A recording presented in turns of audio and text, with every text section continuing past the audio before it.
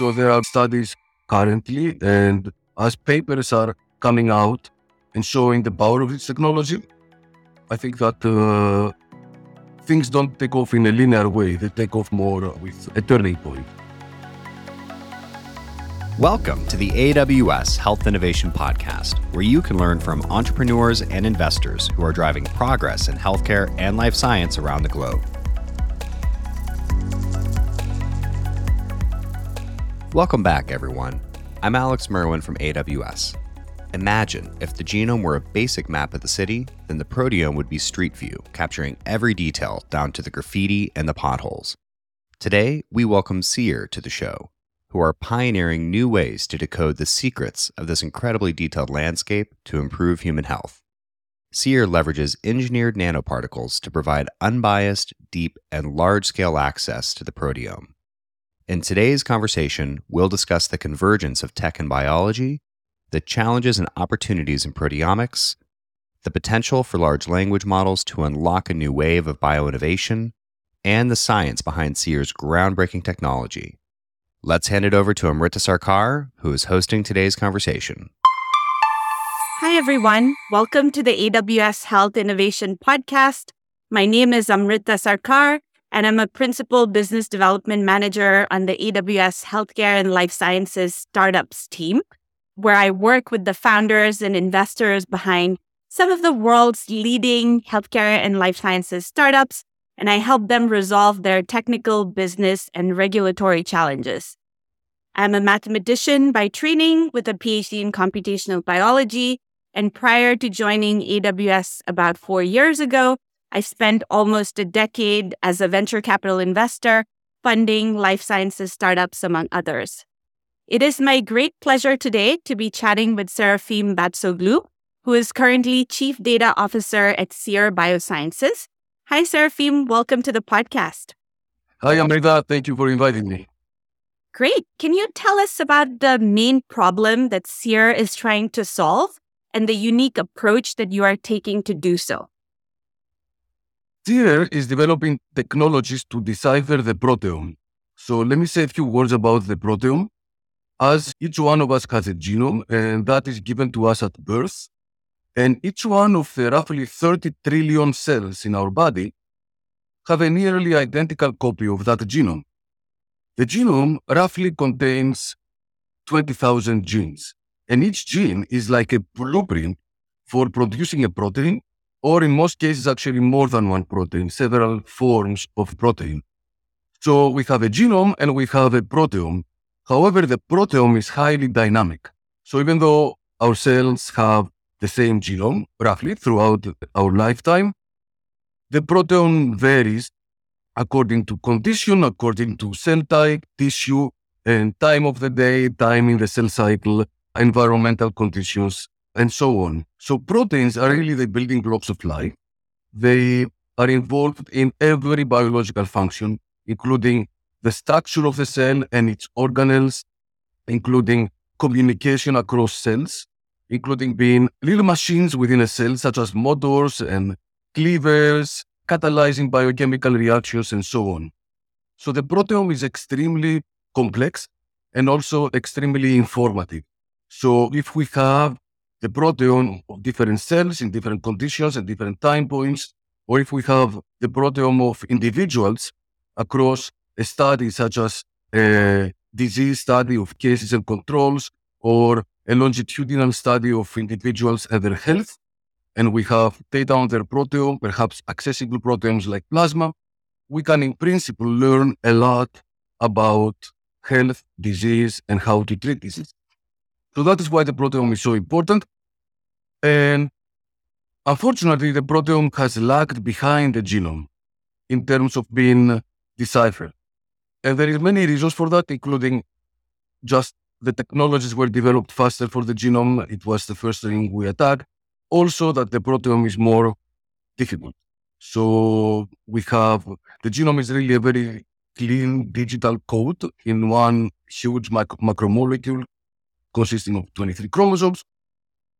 The proteome consists of about, many more than 20,000 proteins and their variants, including splice variants, allelic variants, as well as post-translational modifications. So even the same protein becomes different versions of it and performs different functions at different times. Another level of complexity is the dynamic range of the proteome in certain highly accessible biofluids, such as plasma in particular. So that means that certain proteins are very abundant, such as albumin in plasma, and other proteins that are also extremely important are many orders of magnitude, maybe as many as 8 orders of magnitude lower in abundance. So finding these needles in a haystack has been, to date, very complex. So Seer develops technologies that aim to go deep in the proteome, meaning finding even the low abundance proteins, and to also detect all the variants of the proteins. So not just have one readout per general protein group, but have much more than that. So we use nanoparticle technology to collect proteins across the dynamic range in complex samples such as plasma. And then we couple this with mass spectrometry, which is a well-established technology, and it's really the gold standard for finding proteins and their proteoforms, as well as, luckily, there is recently very good developments vastly improving this technology. So really look for having a combined solution that is going deep and very scalably, so we can analyze large human cohorts. Excellent. Thank you for that insight, Serafim. And this is a great segue to my next question, because obviously you just gave our audience a primer on molecular biology as well. And you've been in academia for quite a number of years. So I wanted to talk a little bit about your journey, starting out as a trained computer scientist, then being in academia, and you've obviously been a co-founder as well, notably of DNA Nexus, which is a company that everybody's quite familiar with. And then you worked at Illumina and In Situ as well before joining Seer as chief data officer. So tell us a little bit about what your journey's been like. Yeah, thank you for asking. So I started my PhD at MIT in 1996. And when I started, I was looking for a topic of research that is scientific rather than being purely engineering. So I wanted to do science. And I found the group of Professor Bonnieberger, who was doing research in computational biology. Now, at the time, computational biology was really at its infancy. It was a field, and I remember even friends of mine telling me, oh, is this ever going to be useful, or will biologists ever care about this research? But then, luckily, the human genome gained pace as a project. That was a large international project at the time that culminated in 2000 in the first publication of the first draft of the human genome. At the time, I started collaborating with the laboratory of Eric Lander, who was director of the MIT Genome Institute.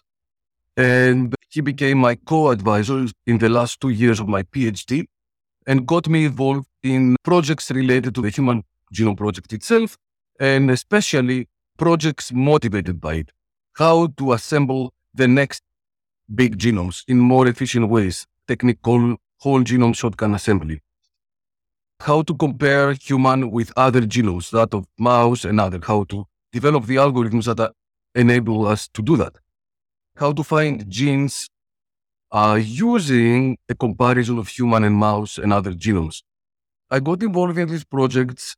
I finished my PhD in 2000, and then in 2001, I joined Stanford University in the Department of Computer Science as assistant professor. I joined then the AI lab of Stanford. And throughout my career at Stanford, I was heavily involved collaborating with the School of Medicine in particular, the genetics department and other departments in the School of Medicine. So really, students in my team have always been interdisciplinary in their work. I had the great privilege, Stanford is a great place. I had the incredible privilege to be advisor to more than 30 PhD students and postdocs who were incredibly talented. Many of them are leaders now in academia and in industry. And throughout this time, we worked in lots of different problems, always looking for how to have an impact in large-scale biomolecular data analysis, especially genomic data, through the use of algorithms and machine learning. So we work on lots of problems: DNA sequence assembly, comparative genomics of mammalian genomes, comparative proteomics, protein sequence alignments, RNA structural prediction, cancer genomics, functional genomics, and the ENCODE project, population genetics, and much more, as a single cell analysis, and much more. So I had a very good run there. I really enjoyed my time. In parallel, I co-founded a company, DNA Nexus. That was a company that I co-founded with my PhD student, Andrea Sandquist, and my colleague, Aren Sido. Our goal at the time was to provide a cloud environment for large-scale genomic analysis and for sharing data and workflows across research groups and organizations. As you know, DNA Nexus builds heavily on top of AWS and other cloud providers as well. And today is a growing company of about 250 employees with hundreds of customers across pharma and biotech. And it is a primary research analysis platform of UK Biobank. But I never held a position in an official position in industry until 2016.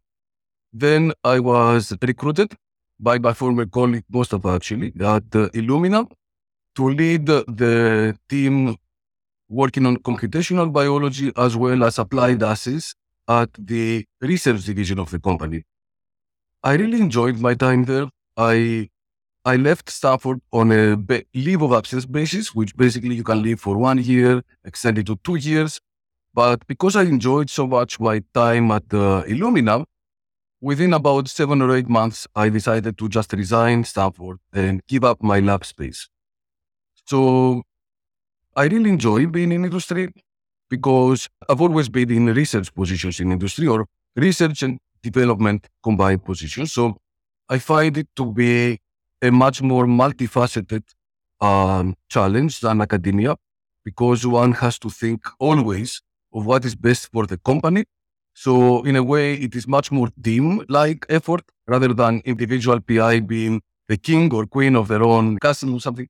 So it's much more team effort, much more strategic because you have to think of not only what is worthwhile to do in terms of research and development, but what is good for the company, what makes sense in terms of business and strategy of the company. So it's really much more multifaceted. At least that's how I find it, and I have enjoyed my time. So I spent also time at In Sitro, that's a pharma AI startup headed by Daphne Kohler, my former colleague at Stanford, actually. And I was chief data officer there. And then finally I landed here at Seer about 2.5 years ago. I was recruited to Seer again by some colleagues from Illumina. So at the time, at least the way I understood when I joined Seer is that it is trying to be the Illumina of proteomics. Basically, we try to make fast, scalable, and really deep technology for deciphering the proteome, which can be said is the next frontier in large-scale biomolecular data acquisition, basically. Fascinating. Thank you for that. And then speaking of the proteome, you did allude to it a little while ago when you were talking about the problem that Seer is trying to solve. Why is using nanoparticles such a game changer in understanding the proteome? So let me say a couple of words of how it works and why it is a game changer from my perspective. How it works, nanoparticles, when basically incubated in a biofluid, such as plasma, form a corona around them. A corona is basically proteins go and stick around the nanoparticle and basically form a large combined structure. And proteins stick on top of other proteins and so on. So you have like multiple layers of this corona. There is an effect called the Vroman effect, which basically initially maybe you get the most abundant proteins to cover the nanoparticle.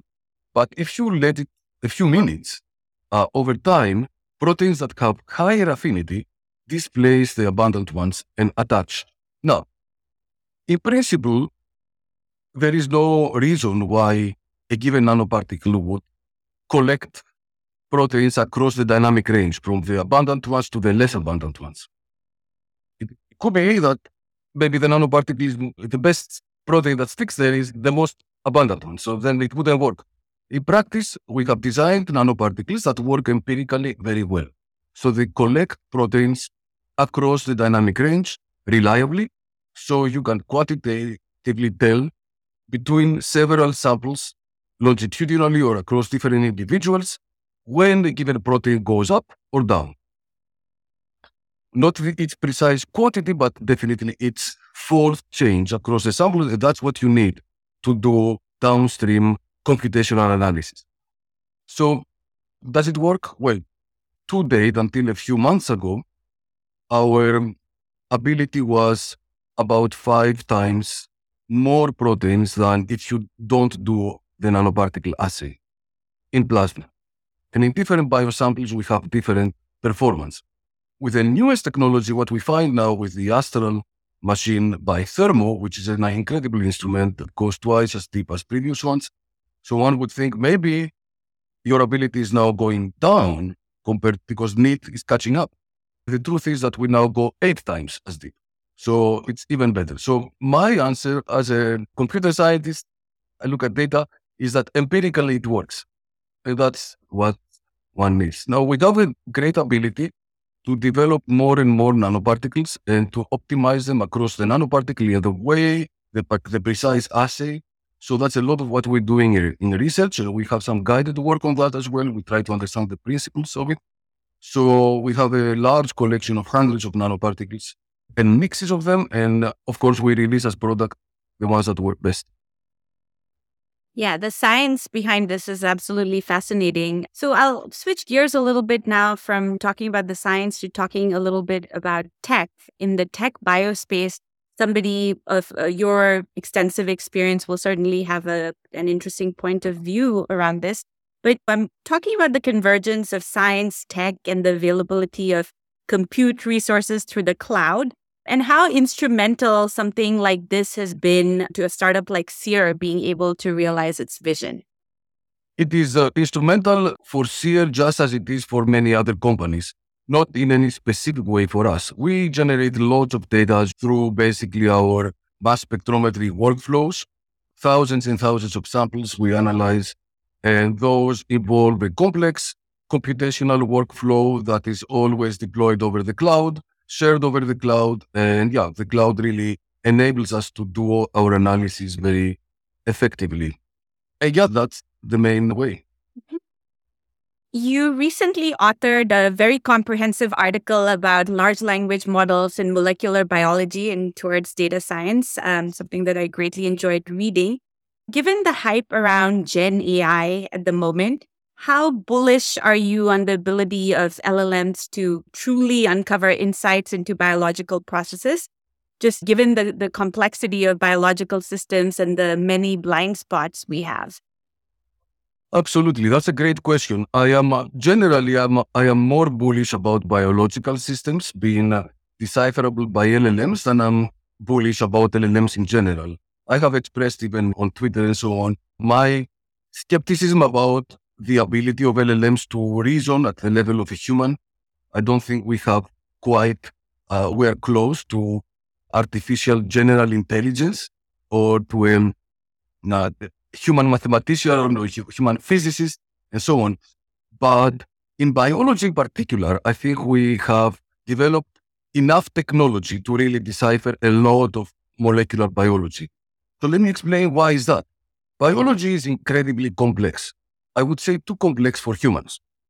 That's why we make rules that every principle in biology works 70 or 80 or 90%. So what is going on? Biology is composed of millions and trillions and billions of components and interactions. So we have 20,000 genes, 1 million different proteins and proteoforms and states of proteins, and those interact in multitudes of ways. Those interactions have evolved across billions of years and quadrillions of organisms. And by evolved, it means that the ones that confer fitness, or at least don't do something too bad, stay. And so we have systems that are very robust. The knowledge of this system,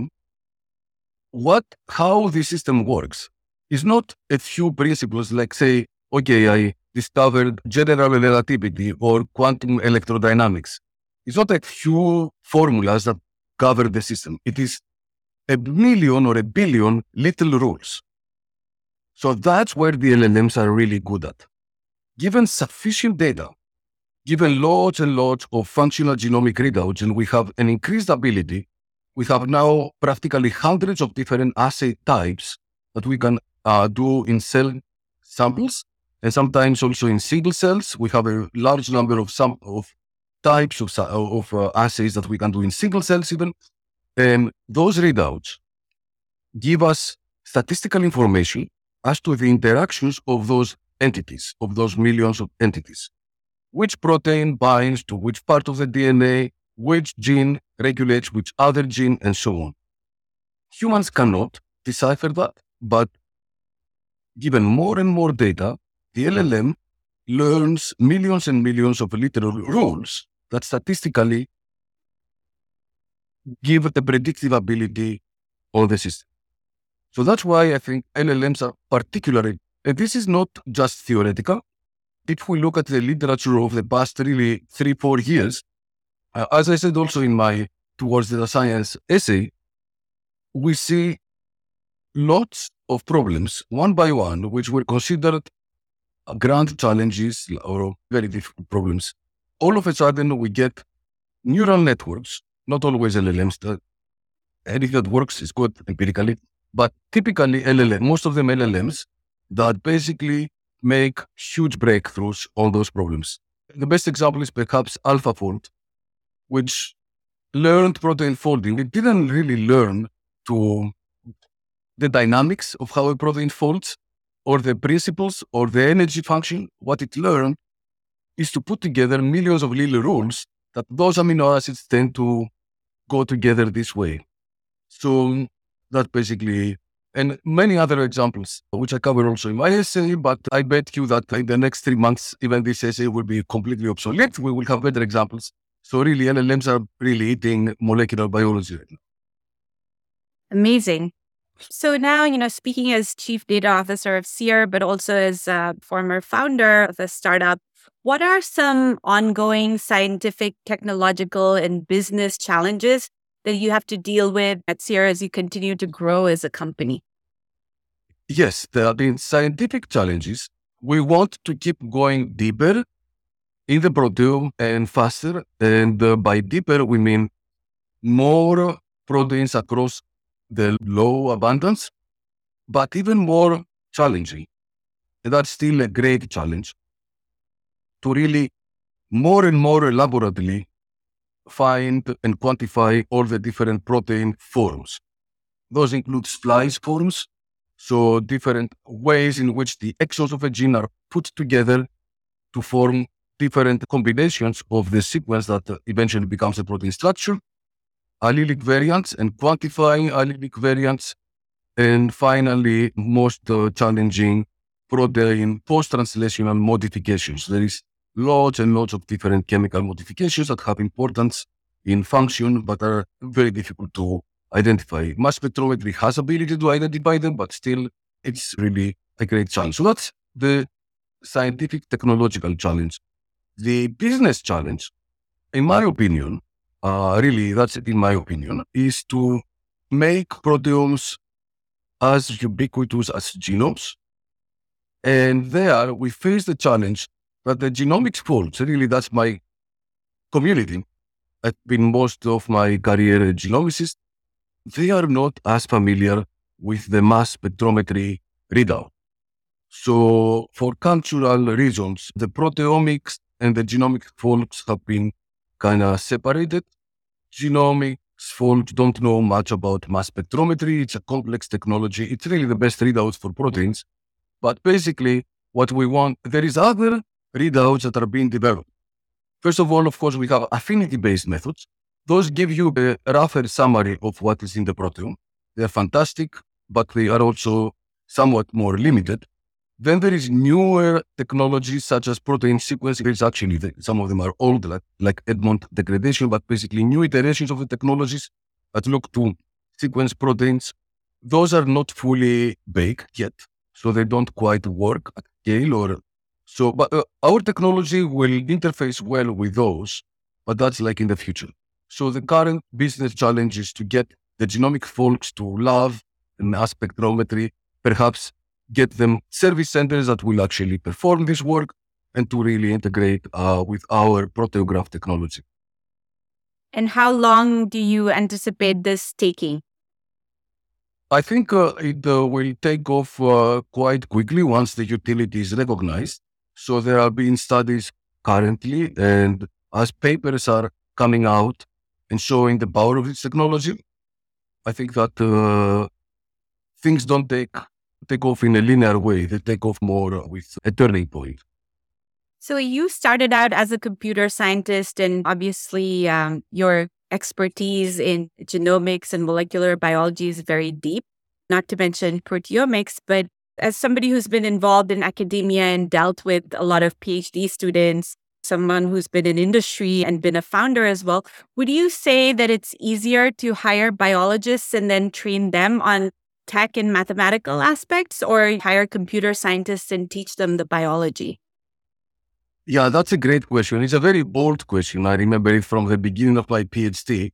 And actually, the question is becoming slightly, still very relevant, but slightly less so than it was in the past, because it's very difficult now to find a biologist who is not a purely experimental lab person, a biologist attacking some kind of interesting problem in genomics or biochemistry who doesn't have strong quantitative background.